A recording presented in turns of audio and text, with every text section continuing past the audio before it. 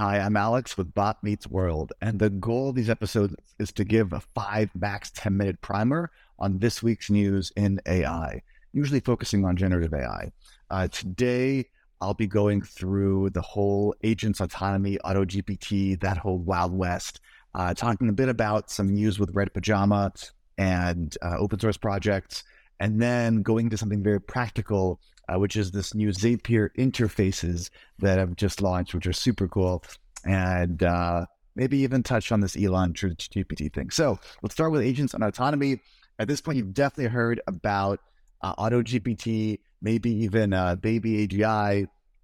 And basically, this is a series of tooling that seems to allow the AI to function on its own, to have this mind of its own and go solve all the world's problems without human prompting.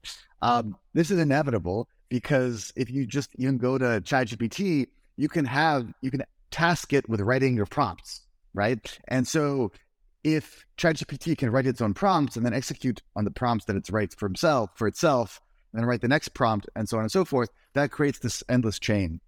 And you first saw this done with folks like LangChain, which I highly recommend checking out. So let me switch to that. So LangChain, which you can see on the screen, a huge library. And what they allow is they have these agents, this concept of an agent.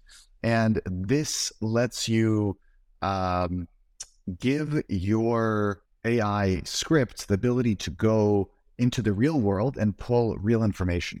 So they can pull information from the internet. They can pull information from a data store, for example, if you have internal company documents. And so once you combine this ability of the AI thinking about the next step for what it should do with the ability to access information like what's online or what's in a certain database, and then with the ability to then create the prompt for the next iteration, that effectively creates this fully kind of autonomous general intelligence situation. So that's the theory behind AutoGPT. And if you want to actually use AutoGPT, this is the GitHub for it. It's this significant -gravitas on AutoGPT, on GitHub. There's also a Baby AGI. I'm not going to pronounce this person's name correctly, but both are just firing off right now. The AutoGPT GitHub repo has something like almost 95,000 stars at this point. So this is blowing up. The downsides of all this is that, as you know, all these LLMs hallucinate. And when you chain these things together into this loop where the AI then tells itself what to do next, any small hallucination just gets compounded. And so don't worry, like GPT is not going to destroy humanity yet. But something to look out for here is the more complex the task, the more it gets sidetracked, just like any human might get sidetracked. And then it goes down these incorrect rabbit holes. So the hallucinations can really compound on these sorts of scenarios. Let's talk about open source for a bit. So some news that came out this past week is this org called Red Pajama. They have this super cute, I don't know if it's a logo, an image. This is definitely AI generated, but I'm looking at a llama wearing red pajamas, this baby llama. Obviously a llama per the whole Meta Llama project.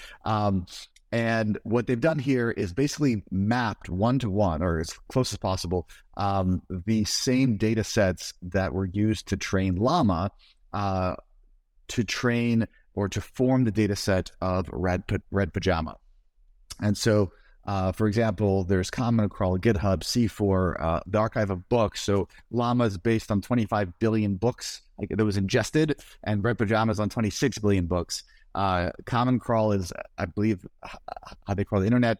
And so Llama crawled 852 billion pieces in this Common Crawl internet archive, and Red Pajama was 878 billion. So roughly the same number of tokens were used for training each of the models. Okay, why does this matter? This matters because in this whole world of AI, the underlying tech is not that proprietary, right? We know how LLMs work. We know how to build them. We know how to create these transformers. That's all published publicly. Now, what's been happening over the past year is OpenAI stopped publicly publishing how they do what they do, and they've been taking things more in-house and making it proprietary. And so as a response, a lot of projects have popped up to continue the open source analogy to the private commercial explorations. This is important because it keeps the commercial sector from completely dominating and abusing its power, right? Imagine if you fast forward 5 years or 10 years, and there's one corporate entity that has the keys to the kingdom and knows everything there is to know about developing these AI models and running them, and at that point, probably some kind of AGI model, right? That would be really bad because they would hold all the economic value to our society. The fact that we have in parallel these researchers who are incredible and who are creating this open source then allows competition. It allows other enterprises to pop up and compete, and that stops us from having one major commercial entity that holds us for some sort of ransom at that point. So really important. I don't know that developers will actually use the open source versions on a daily basis.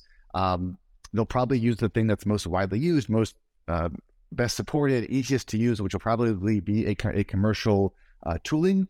But having something open source allows more commercial tooling to pop up and keeps the playing field competitive and keeps the leader honest and stops them from being too usurious. So this is extremely important from just the societal aspect, and we should all be very supportive of projects that go open source.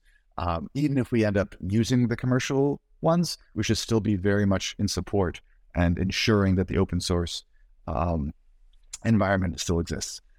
Okay, switching gears next, Zapier. So Zapier, as you probably know, is just a way to link a few apps together, right? Back in the day, you'd use Zapier to take something from Google Docs, and if you change something in Google Sheets, then it'll change something for you over email, or it'll send an email. It's basically a way to link different apps together that you currently use in a logical way. They just launched this new thing called interfaces. And the premise of interfaces is it creates this nice visual, this UI that's logic-based UI, which you can embed into any of your websites. And what you'll start seeing now, because Zapier at the same time started to support OpenAI's GPT, I think at 3.5, maybe 4 at this point, 3.5 at this point, in these interfaces, is that you'll see folks creating their own apps, whether for themselves or within their companies, and effectively creating AI apps which are reusable, which they can share publicly, which they can post to their own websites and let others use without having to know that much code. So I'll give you this quick example now. So imagine you are a landscaping company. So you're a sales assistant at this company, and your job is to get more clients. And so I create this bot, and I give it a greeting, which is, I am a sales assistant for a landscaping company. Tell me about the client you're pitching, and I'll set up the pitch email. And then I give it a directive, and the directive is constant. And basically, I again tell it that it's a salesperson. I tell it that it has to write a pitch email. This is basically the prompting, right? This is the prompt, the long prompt that you would normally put into ChatGPT. But with ChatGPT, you have to keep entering this prompt every single time. And what you end up doing here with Zapier is this modular interface where you set it up once, and then your clients or your team members or you yourself can reuse this over and over and over again without having to re-enter all the prompts. So let me run this. We go to share, open in browser. Great. So right now, what you're looking at is just like a blank browser page, and it looks like a website set up by somebody that is this cool new bot that is going to write your pitch emails. And it says, tell me about your prospective client. And I'll put in, I don't know, this is a single family home in Venice, California with succulents. I don't know. Succulents and some citrus trees. Okay, hit go, and now it's pumping out this sales letter about lucky leaf collectors, which is the name of this landscaping company. And you can imagine in your company, you set this up once and you give access to these interfaces. You have access to your team members for these interfaces, and you can superpower your business by setting up once and then letting your team members, anyone on any team, access them within your company. So this is a great, simple way to have a treasure trove of bot-enabled tooling in your company. And by the way, once this is done, at the end, you can have other things that happen once it's done. So the action you can take, or your employee can take, is automatically add this to a Google Sheet or open a Gmail email with this prompt, right? And so this is a cool set of tooling that means that you don't have to take and pay for big platforms like Jasper. You can create your own platforms in-house with your own prompts. So super cool. I don't know. Last thing I guess I should focus on is this whole Elon TruthGPT. I don't know. Everyone says don't bet against Elon.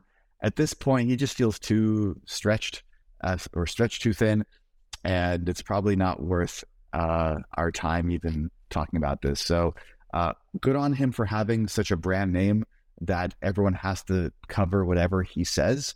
But at this point, until I see something that's a real viable product built by their team, it's just not worth our time. So that's a wrap. In summary, huge stuff happening in this auto GPT world where AI is telling itself what to do and going down these rabbit holes and doing really long chains of logical thought, effectively starting to replace more and more of what a human does when we solve problems. Next, we talked about Red Pajama, hilarious name, and the importance of having open source in this ecosystem. And finally, we touched on Zapier's interfaces, which you should totally check out. It's super easy to construct, and it's something that then you can give to your team members or your family members or whoever it is that you want, and empower them.